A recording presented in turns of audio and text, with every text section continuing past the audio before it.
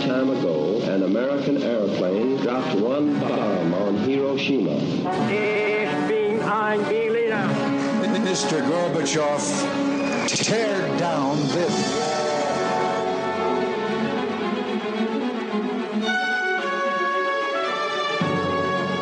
The American people, I think, is good people. They have not to charge with the guilty of all the lies.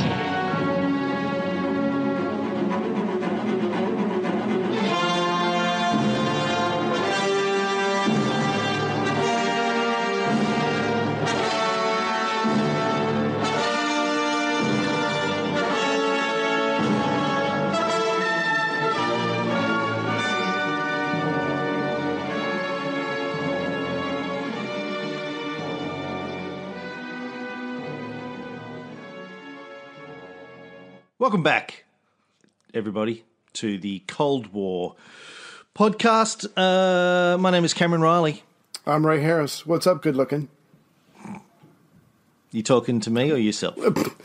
I know that's what you say every morning when you get up and you're shaving. You look at yourself and you go, you have to have positive reinforcement. Hey. You get up, how's it going? Yeah. I meant to say, what's cooking good looking? And ask you if that's something Aussies know, because I was going to say that to your mom when I met her.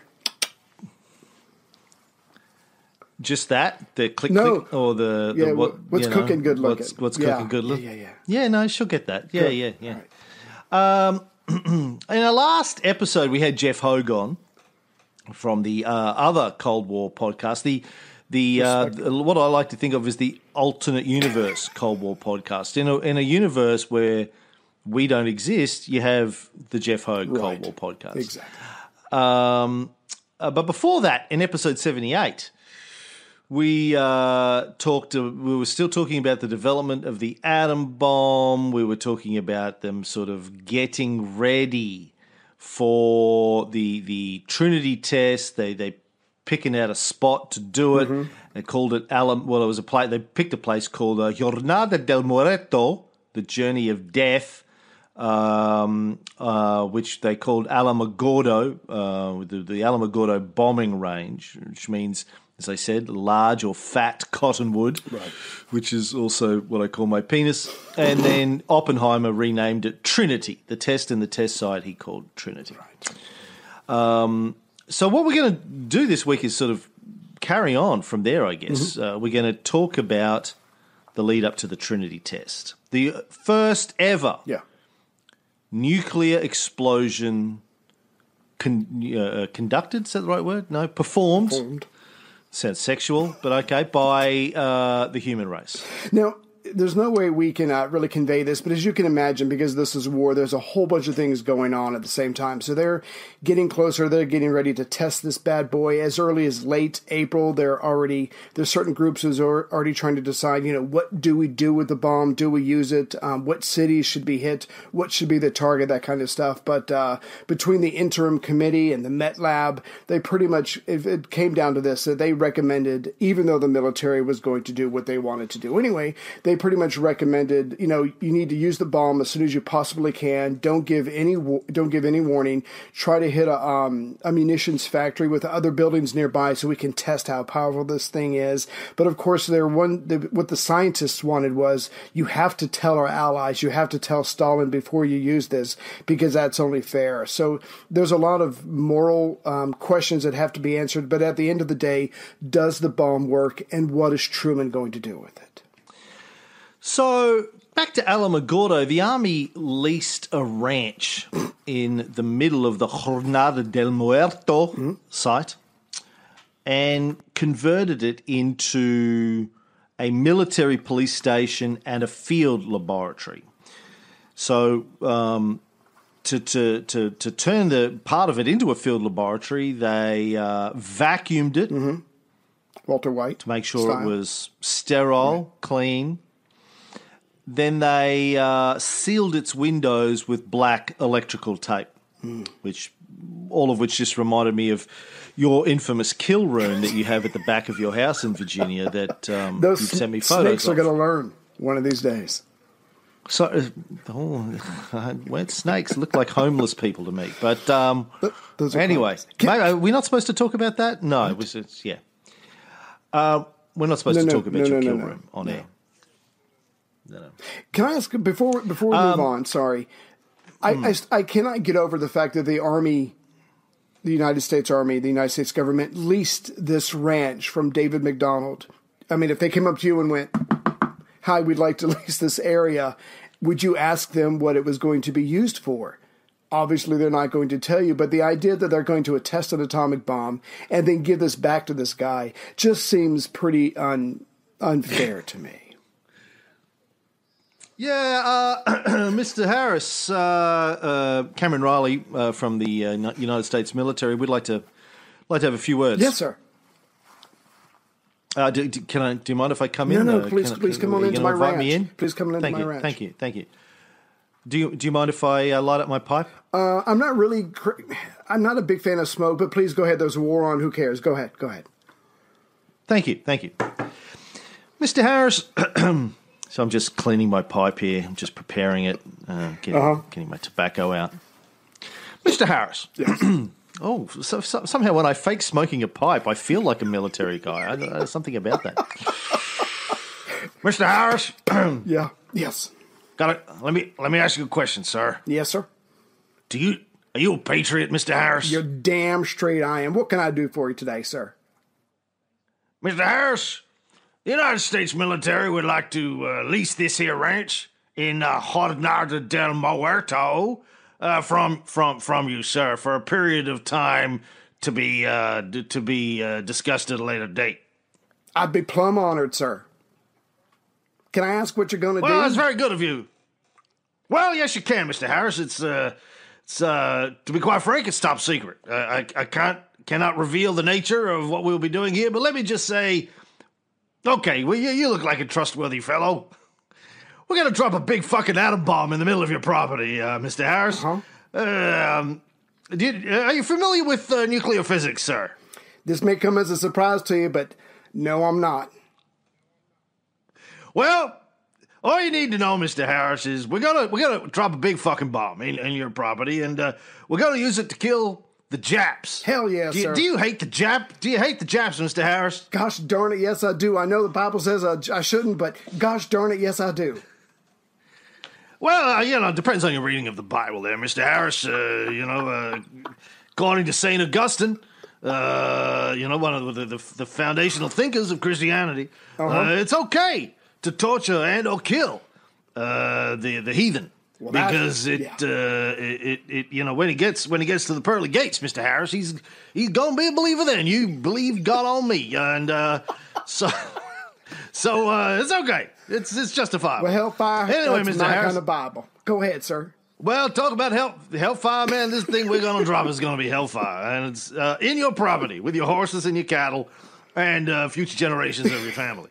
You might want to ask me, Mr. Harris, if there are any long-term side effects of dropping an atom bomb in the middle of your fucking property. To which I would reply, Mr. Harris, if you would ask me that question, it's top secret. I really can't tell you. Maybe you should have paid attention when you were doing nuclear physics in high school. That's all I can say. Well, sir, where do I sign? On my titties. Oh, whoa, no, sorry. Wrong club. Wrong pen. And scene. I was just kind of fucked up of the United States government to do that to this guy. Here's going to be a bunch of fallout. Here's your land back, sir. Thank you for your time. What, did they give it back to him, though? I don't think so. I mean, there's a museum there now. I saw pictures. It's pretty cool. Yeah, yeah. I don't think he got it back. It's probably for the best. I'm just saying, I'm no nuclear scientist, but I'm just saying that sounds right to me.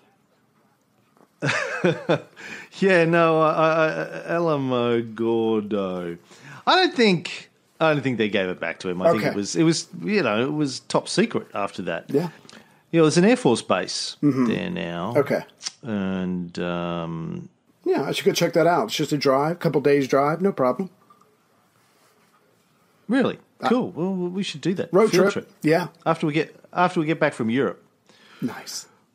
So they made a kill room, and now nearly 2 miles to the northwest of their laboratory, they marked out the spot which would become Ground Zero. Ooh, yeah. Now I thought it was interesting. So Now- so they've got their place, they've got their police station, they've got their field laboratory, they've got this big open area, they've got their Ground Zero picked out, and now it's time to get down to brass tacks. So they build 3 concrete roofed observation bunkers that have bulletproof glass dug into them. And these are going to be about 5.5 miles or 10,000 yards. There's going to be 3 of them, one to the north, one to the west, and one to the south of Ground Zero, so they can observe this if everything does go off according to plan. Now, before we get too much further, I want to talk about the term Ground Zero. Yeah. Very negative this connotations, is- obviously, in America. Does it really? Why? Because that's what we call the site of Twin Towers of 9/11. Really? Mm-hmm. Ground Zero. Yeah. Really? Yeah. I thought it was just called the Twin Towers. No, now You it's call it Ground Zero. Ground Zero. After it happened, it was called Ground Yeah. Zero. Yeah. Anyway, I didn't mean to disrupt your flow. Oh, yeah. Wikipedia does mention that. Yeah. World Trade Center soon became known as Ground Zero. Mm-hmm. Yeah, well, I just think it's interesting that this piece of jargon, which came out of the Trinity test, the first usage of the term Ground Zero began with the Trinity test. The Strategic Bombing Survey, which did an analysis of the attacks on Japan, also then used that term. For convenience, the term Ground Zero will be used to designate the point on the ground directly beneath the point of detonation, or Air Zero.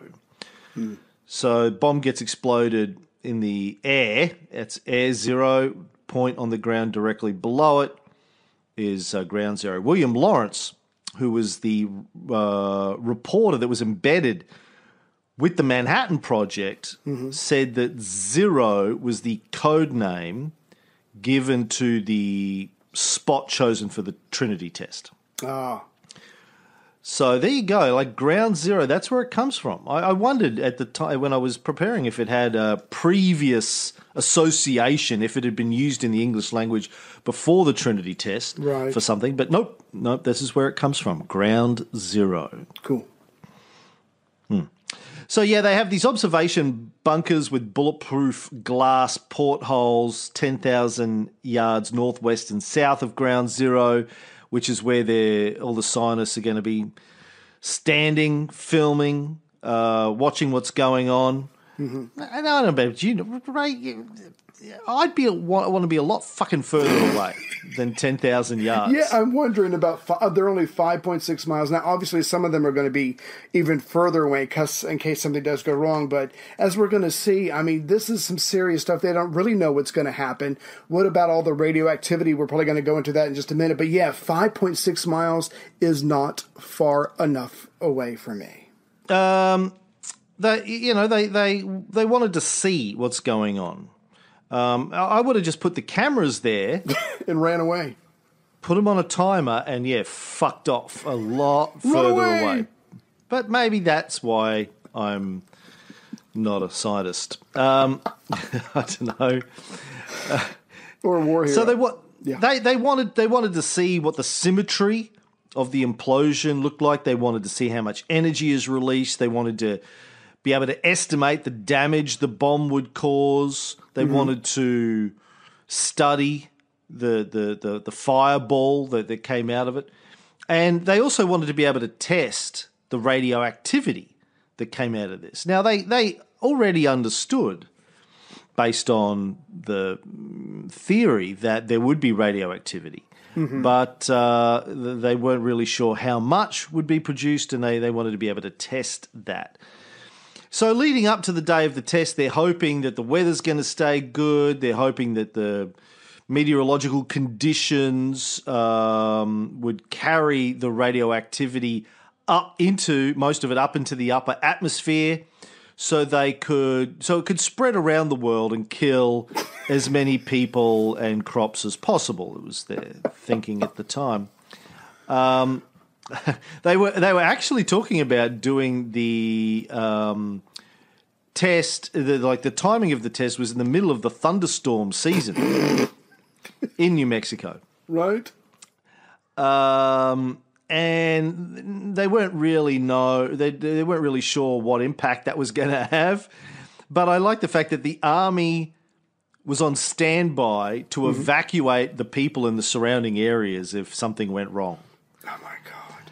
Now, they didn't say to the locals, obviously, hey, we're going to be testing this new kind of weapon that could go really badly. Quite honestly. It's going to go really well or not. Yeah, and it could kill, like, everybody. We don't know. Everybody. They didn't tell people that. They were just like, well, if it goes badly, we'll just turn up in the middle of the night and get them out of their homes. It'll be fine. No one will care. I'm sure they'll be good. We're within our rights to do this. Yeah. So two towers were built. One was 800 yards south of Ground Zero, and they were both made of heavy wooden beams, 20 feet high, with a big, broad platform, like a dance floor on the top. Because they like to dance, these physicists. They're like, well, why build a dance floor at Alamogordo separate to, we'll just build our dance floor on top of the platform, dance all night, get drunk, and then finish the night off. You've heard, you want to finish the night off with a big bang. Well, we're going to finish the night off. This is going to be the best party ever. I think that's where the disco ball was invented. They hung one down over the platform so they could get funky to some lights and sounds. But yeah, by the end of the party, it was going to go off with the biggest bang in history of disco. And there was this Harvard physics professor who had the job of sort of organising everything on the ground at Trinity, a guy called Kenneth T. Bainbridge. So,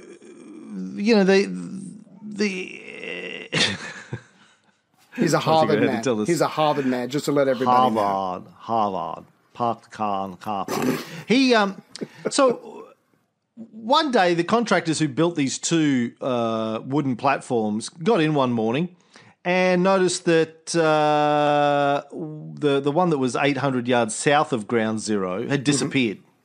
Oh. And they storm came along and took it? Yeah, maybe. Or maybe somebody just blew it up. So it turns out that this Harvard's physics professor, Kenneth Bainbridge, had loaded the second wooden platform with canisters of radioactive waste, surrounded it with 100 tons of high explosives. And then before dawn on the 7th of May, he blew it up. It was the largest chemical explosion ever. And he did it to test the instruments for the testing of the bomb, to see if it would measure everything appropriately. Now, I don't know about you, Cam, but when I read that, I was like, I know we're talking about the atomic bomb here, but just the idea of 100 tons of high explosives. I mean, forget the radioactive waste for a second, but the 100 tons of high explosives setting up on a tower. I mean, that just boggles my mind. And then it goes off. I mean, how in the heck did everybody in the area not see that? But anyway, I just thought that was amazing. So you're right. So by the time morning comes, it is completely gone, obliterated, and that's not even the big bomb to come yet. Yeah, actually, I've got some great stuff when they actually set off the big bomb too. Some of the press releases that were put out by the military to spin what had happened are quite classic. Anyway, so he tested that. Turns out the tests didn't go well. The equipment didn't work, and he was a little bit unhappy. But the actual tower for Ground Zero had been built somewhere else, prefabricated in steel, was shipped to the Trinity site in sections where it was re-erected. Concrete footings were sunk into the ground 20 feet deep. Damn. The 4 feet of the tower were 35 feet apart, and the tower rose 100 feet above the ground. And if I remember correctly, the 20 feet of cement going into the ground that also had, it was already a rocky desert floor. So yeah, so you got rocks, you've got this 20 feet thick of cement. I mean, yeah, you need something like that to hold this very high tower and what's about to go on top of it. So on top was another dance floor because Bainbridge just blew up the last one. Guys Damn it, Bainbridge! Like, I was going to ask that nurse out tonight, and now there's no dance floor. I'll build you another one. Hawkeye Pierce going back to the martini still. So on top of the actual Ground Zero tower, they had a removable center section on the platform. Corrugated iron sheets on 3 sides. The open side facing the bunker in the west, where there was a camera, so they could film what was happening. Now, above the platform was a $20,000, and we're talking $45 here, right? Electrically driven heavy-duty winch. Yeah. They're going to lift something big. Your mama's so fat. No, it took a $20,000 electrically driven heavy winch to get her pants. No, I don't know. But yeah, I mean, this is these. Do you get the sense that they're over engineering everything because they really don't know what's going to happen or what they're going to have to deal with? Yeah, well, I don't know if it's over engineering, but it's engineered to be solid. Now, but I like the fact that they're combining the most advanced theoretical physics known to man at the time, with a little bit of superstition, because you want to cover all your bases. So on the 12th of July, when the plutonium core was driven to the test area in a sedan, the non-nuclear components of the bomb left for the test site at 12:01 a.m. on Friday, the 13th of July. Right. Apparently, the idea was to put what they called a reverse English on the bad luck associated with Friday the 13th. Do you know what a reverse English is, Ray? The only thing I know is about when you're hitting a cue ball to make it spin, but that's all I know. A certain way. No, because when you cup somebody's balls and twist them left while you're jerking them off with your right hand. No, I know. Yes, billiards. The spinning motion when you on a cue ball, which prevents it from moving in a certain direction. So they thought if they left at 12:01 a.m. on Friday the 13th, it would be good luck, right? For some reason, as opposed to bad luck. Yeah, because they drove the components through Santa Fe in a convoy with a siren. In the middle of the night. Oh my God! But again, I see your point, and I agree with it. Here are some of the most brilliant people on the planet at the time doing something. Like you said, every time they do something, they're breaking new ground, and they're worried about Friday the 13th. I wonder how many of them had rabbit's foot in their pocket. I don't know, but I just found that whole thing. I'm like, really, guys? But I guess if you're doing something like this, I guess you take all the luck you can get. Yeah, I guess. So they're getting it all to Alamogordo, and where they're going to rebuild it all. Now, the bomb, the nickname of the bomb was the Gadget. Mm-hmm. Go Gadget atom bomb. And they assembled it in the ranch house at Alamogordo. Now, I like this. Before they started assembling it, one of the physicists, a guy called Robert Bacher, asked the Army for a receipt. That's only fair. Well, why? Why did he want a receipt? Well, this is the way I took it. I mean, technically, Los Alamos is a part of the University of California, and no matter what happens with this test, millions of dollars worth of plutonium is probably going to disappear, whether it blows up the way they want it to, or it malfunctions or whatever. But the point is, University of California is responsible for this, and this plutonium, which cost a ton of money, a shit ton actually, is soon not going to be there one way or the other. You want to get a receipt, you want to be able to give something to your accounting department to cover your ass no matter what happens in the next couple of days. That's how I read it. This guy is just a good academic, a good paper pusher. He's going to cover his backside. Imagine that conversation. Government comes to the University of California and says, where's our plutonium? Well, we blew it up. You what? You blew it up? Yeah. It took us years $2 to make billion, that. bucko. Yeah. You owe me $2.2 billion. Yeah. Yeah. I got a So receipt. they put it all together.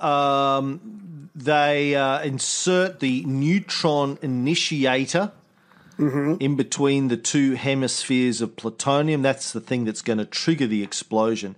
I like the fact that it was hot to the touch already as they were inserting it due to the alpha particles that it was already releasing. Yeah, so let's get back to the bomb. So it was already hot. This thing, which I didn't realize would be the case, releasing these alpha particles. Now, the plutonium ball with the initiator inside it is then placed inside a cylinder of U-238 tamper. Ooh, okay. Plutonium inside the uranium.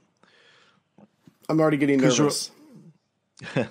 Because remember, the way the plutonium bomb works is you sort of use the uranium, blow up the uranium to compress the plutonium, so then the plutonium blows up and you get which is why it's thermonuclear. You get a two-part explosion, yeah. Then they drove the core from the ranch house out to ground zero, gets there about 3:18 p.m. How fast do you think they were driving? As fast as possible, man, because that's part of the reverse English, right?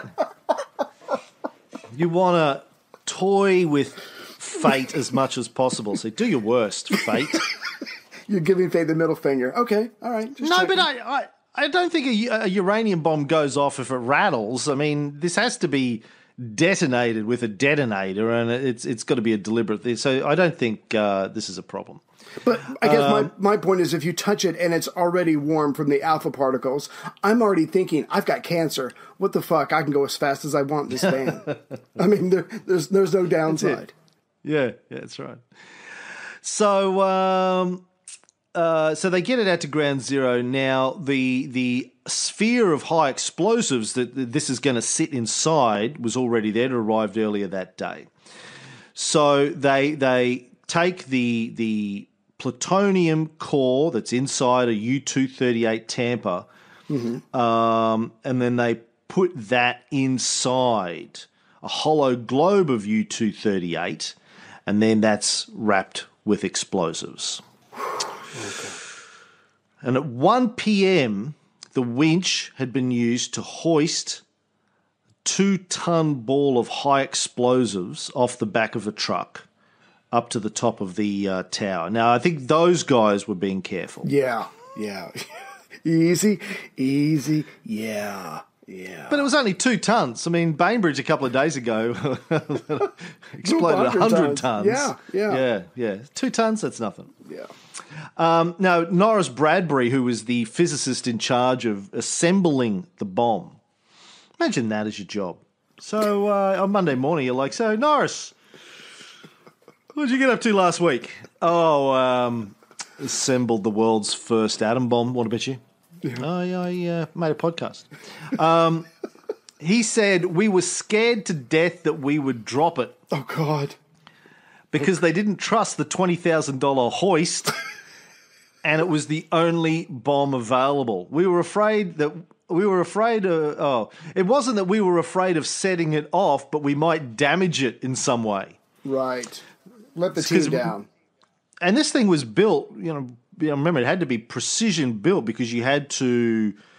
It had to implode, compress perfectly. It's the beer can experiment, right? To make it work. So if something gets knocked out of place and it explodes imperfectly, or implodes imperfectly, or explodes and then whatever the fuck, you know what I'm saying? Yeah. The whole thing could not work. So no, they get it assembled. Then they erect a white tent over the whole thing, ready for the cylindrical plug that's going to go in it, which will have the plutonium spheres and the initiator into the center of the tamper to get the thing ready to detonate.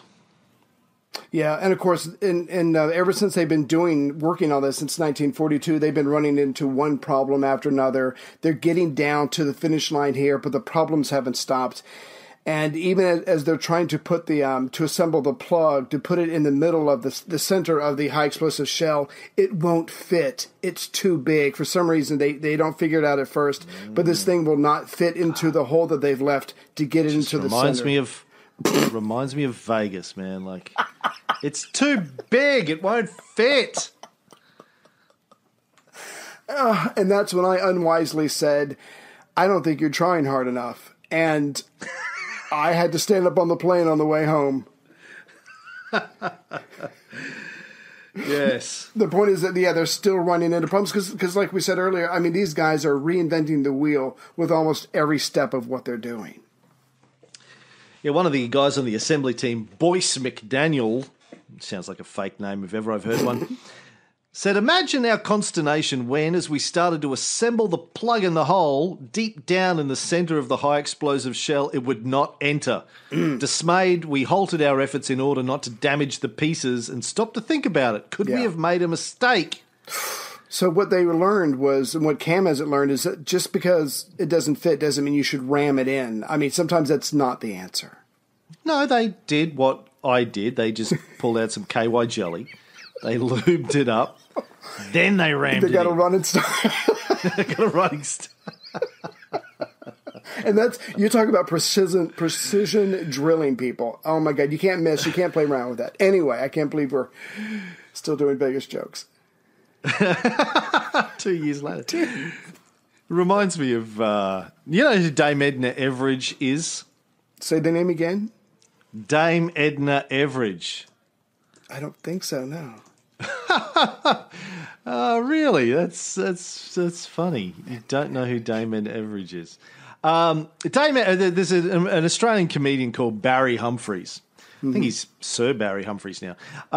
And for decades, I'm talking about since the 50s, he's been doing this character called Dame Edna Everage. He dresses up in drag and plays like an Australian. She started off in the 50s when he was doing Edna as just your average Australian housewife, doing it in drag.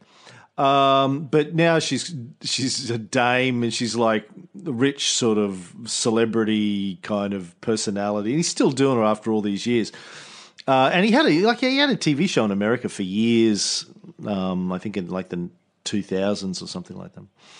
Anyway, he does another character called Sir Les Patterson. I saw him live once doing the Sir Les Patterson thing.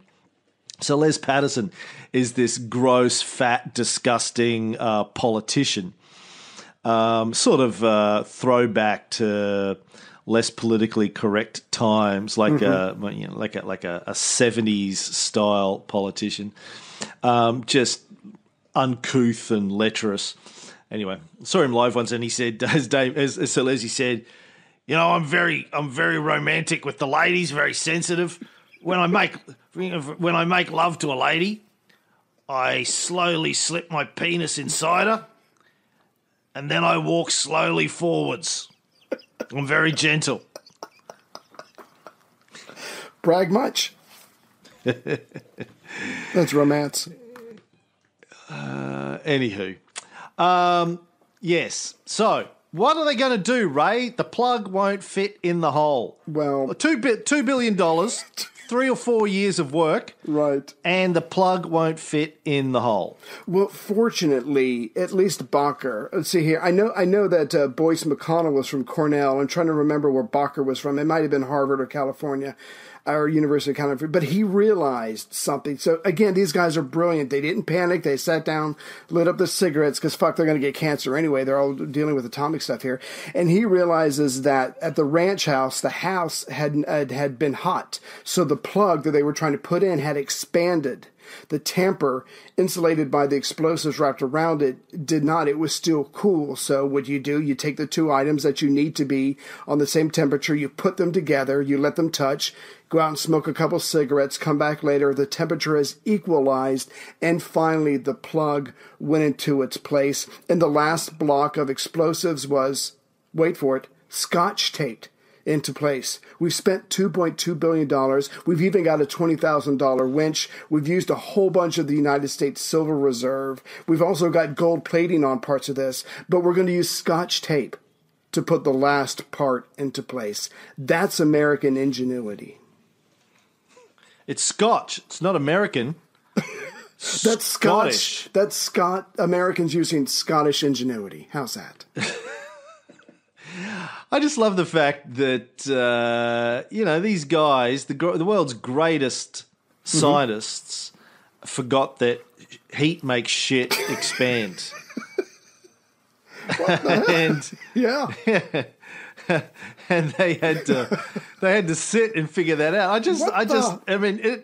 It's a great scene in a film, right? They're just about to do this thing, and it just they're like trying to shove it in.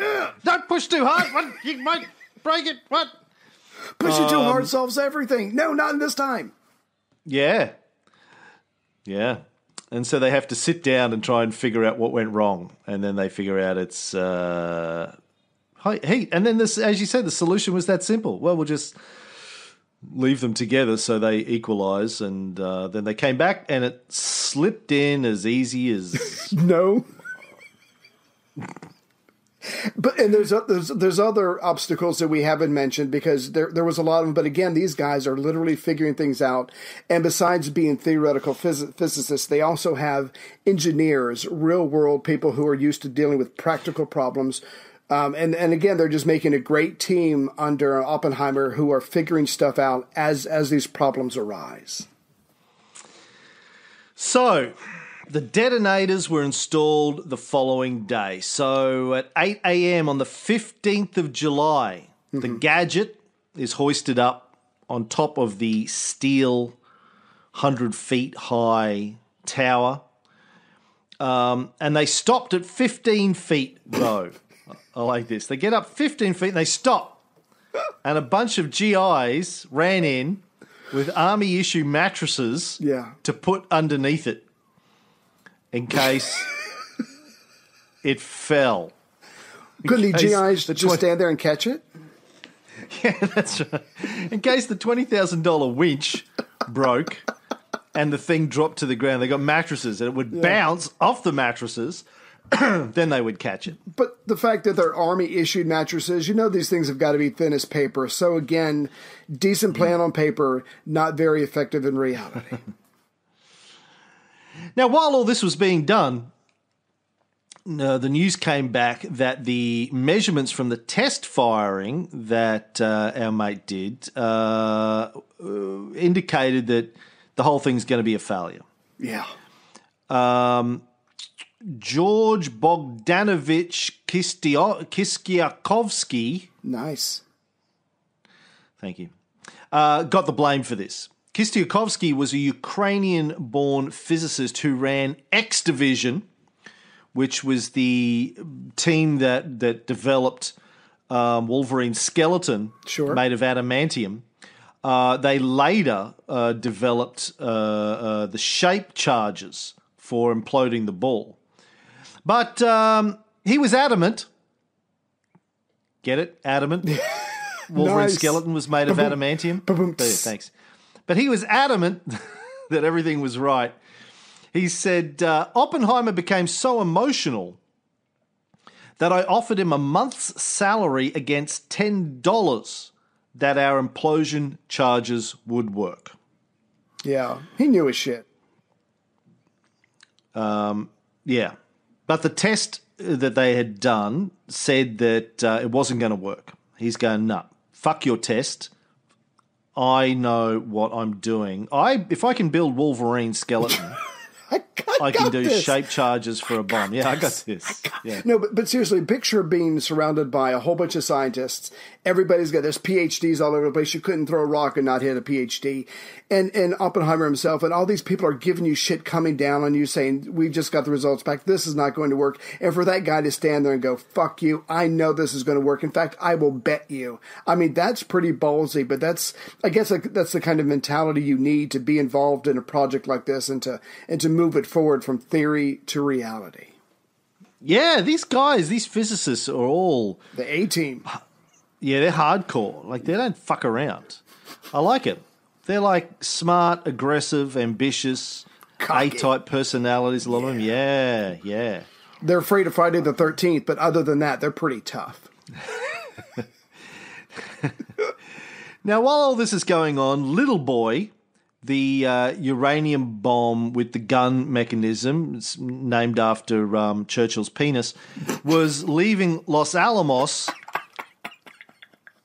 for the Kirtland Air Force Base in Albuquerque, where it's going to be flown to San Francisco, where it's going to be loaded on the USS Indianapolis, padlocked to the deck in a big wooden crate, and then being sailed to the island of Tinian, get ready to be dropped on Japan. Now, why aren't they testing Little Boy, right? That's a really good question. I was going to come back with when they put it on the ship and they put it in the crate just to throw everybody off. The crate was marked 15,000 fleshlights, size large. But I don't know the answer to your question. Well, they didn't test the uranium bomb because they didn't think they had to. It was pretty straightforward. They were pretty sure it was going to work. All of the components had been tested individually, but they hadn't done a full test of the gun-type nuclear weapon until they dropped Little Boy on Hiroshima. They were like, it's going to work. The physics is straightforward. Yeah. It's solid, yeah. Nothing complex about this. We know what we're doing. It's going to work. Trust me. That's right. So then I said, well, why do you need to drop it on a city full of civilians and women and children if you know it's going to work? No, like, don't ask those questions. We're just going to do that, yeah. Or we'll make you disappear. We know it's going to work. We don't know what 400,000 people with their skin shearing off their body looks like. That's really what we want to see next. Scientific curious. Curiosity. Exactly. Yeah, exactly. we're curious. But then the good news comes that we were talking about the instruments, that they were all wrong. The instruments were screwed up. In fact, even if the implosion had been perfect during the testing, it still would have registered wrong. So Kistiakowski, or however you say his name, was once again accepted back into the tribe of scientists. They were giving him shit, and now he's okay once again. Bing. Bang. Big bang. Now, Groves, Bush, Conant, Lawrence, Farrell, Betta, Teller, Chadwick, the head of the British contingent, and the guy who discovered the neutron all arrived in the test area, and it's pouring with rain. Blame it on the rain. So they're all in the control bunker to the south, 5.7 miles to the south. Groves and Oppenheimer are talking about what to do if the weather didn't break in time for the test, which was scheduled at 4 a.m. Yeah. 4 a.m. being the enough time, so if it went well, they could smoke some weed at 4:20, basically, was the thinking behind that.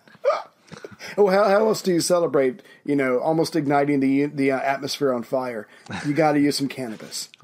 Or not doing that. Hey, we didn't destroy the world. We didn't destroy the world. Let's get baked. Let's light up.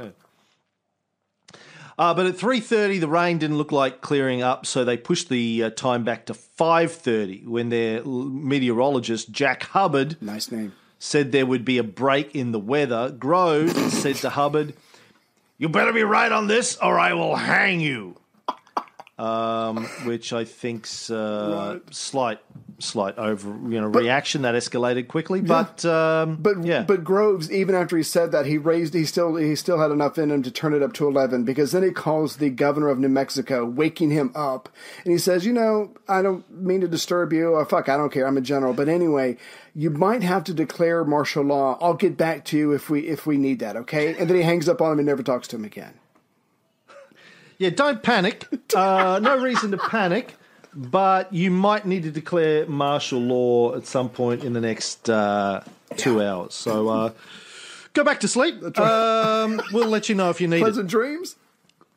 They actually had soldiers posted in these nearby towns. Wow. Just in case they needed to declare martial law and have everyone evacuated. Now, The city of Amarillo, Texas, which had about 70,000 people living in it at the time, was only 300 miles away. Oh, God. And so I don't know why he called the New Mexico governor when Texas is... Why didn't he call the Texas governor? Call him all. Fuck him. Screw it. We'll just invade Texas again. We've done it before. We'll do it again. The first time was a warm-up, but Yeah. And...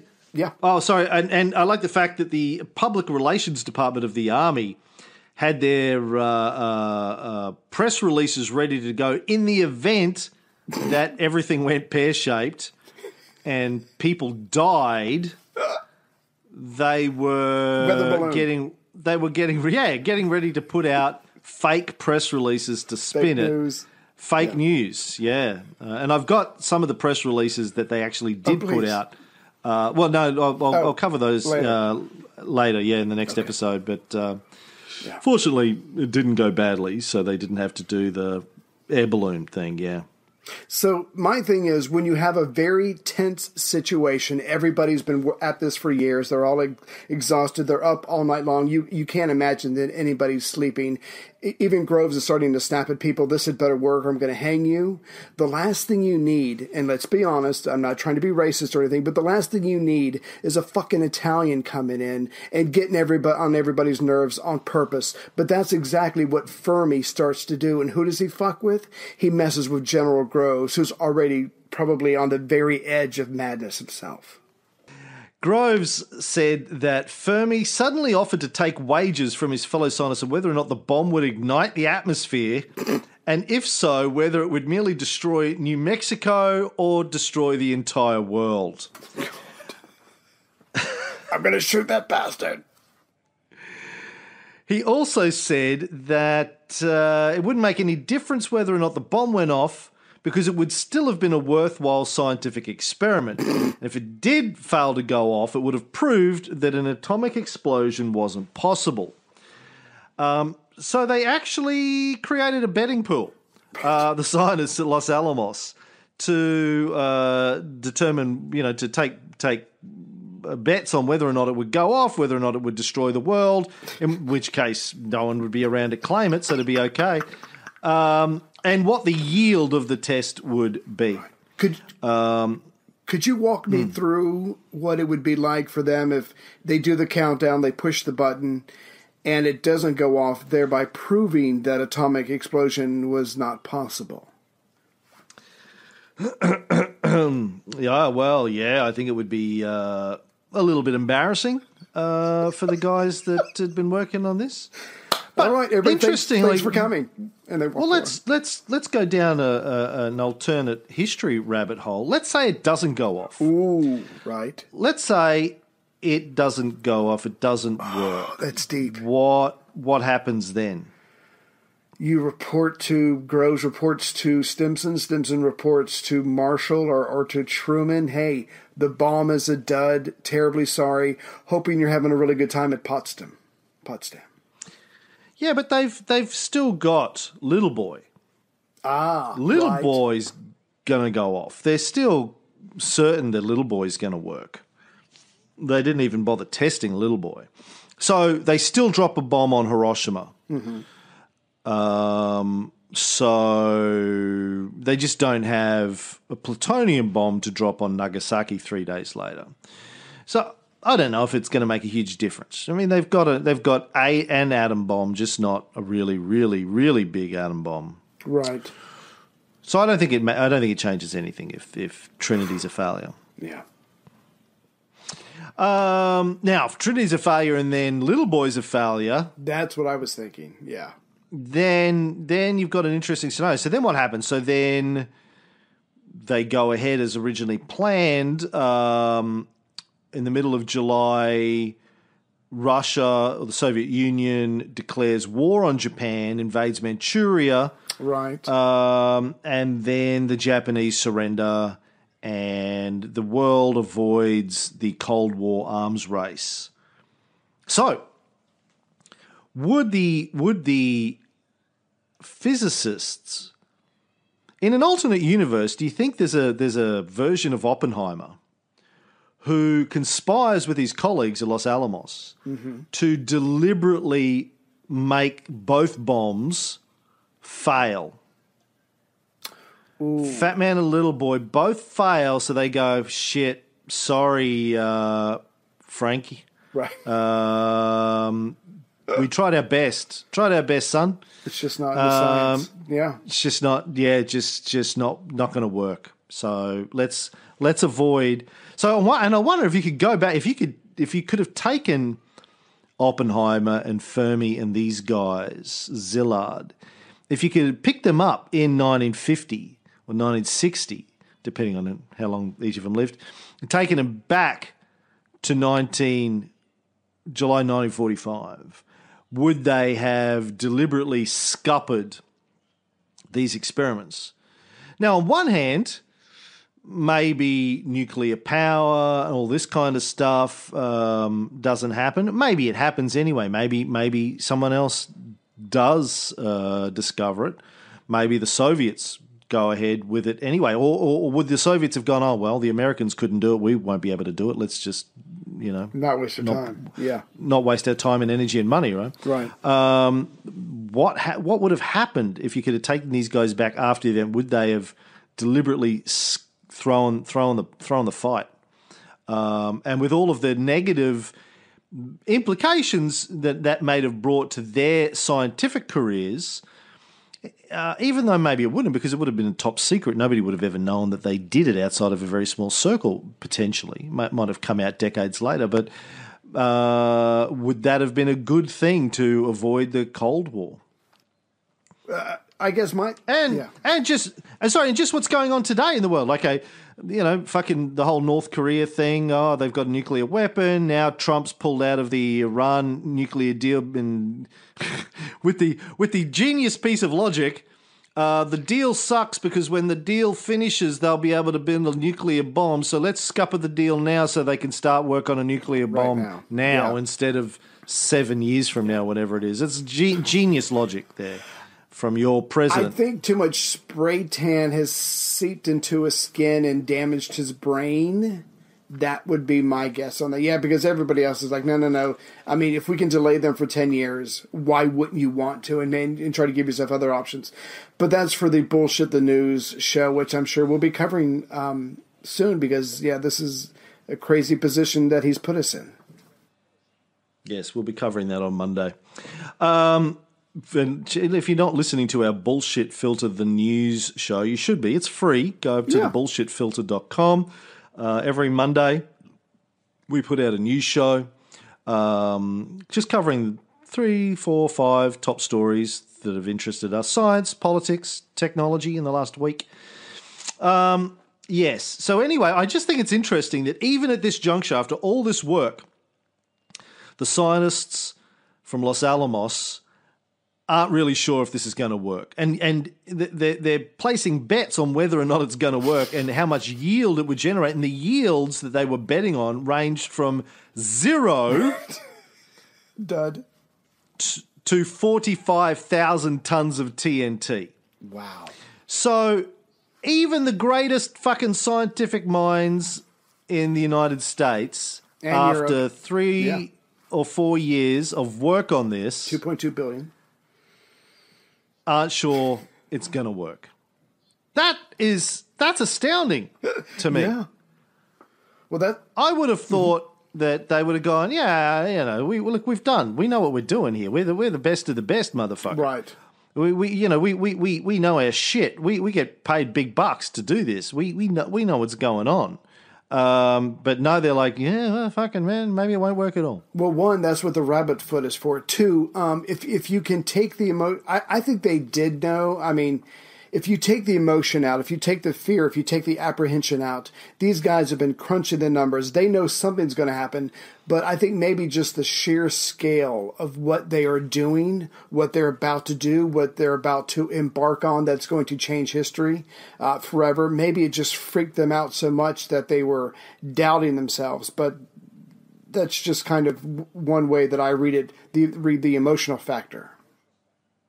All right, well, Fermi was willing to put money on the fact that the test would wipe out all life on Earth. Damn Italians. With special odds on just destroying the entire state of New Mexico. So you got to love Fermi. And at 4 a.m., the rain stopped. And that's where we're going to leave it this week, Ray. We'll be back next week with the compelling conclusion to the Trinity Test series. Come back next week, find out if the test worked or not. We'll hold you in suspense for the next week.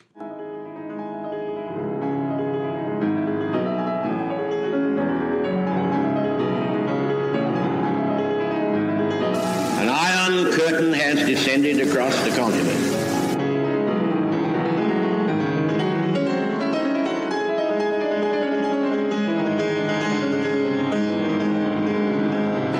Soviet military buildup on the island of Cuba. The purpose of these bases can be none other than to provide a nuclear strike capability against the Western Hemisphere.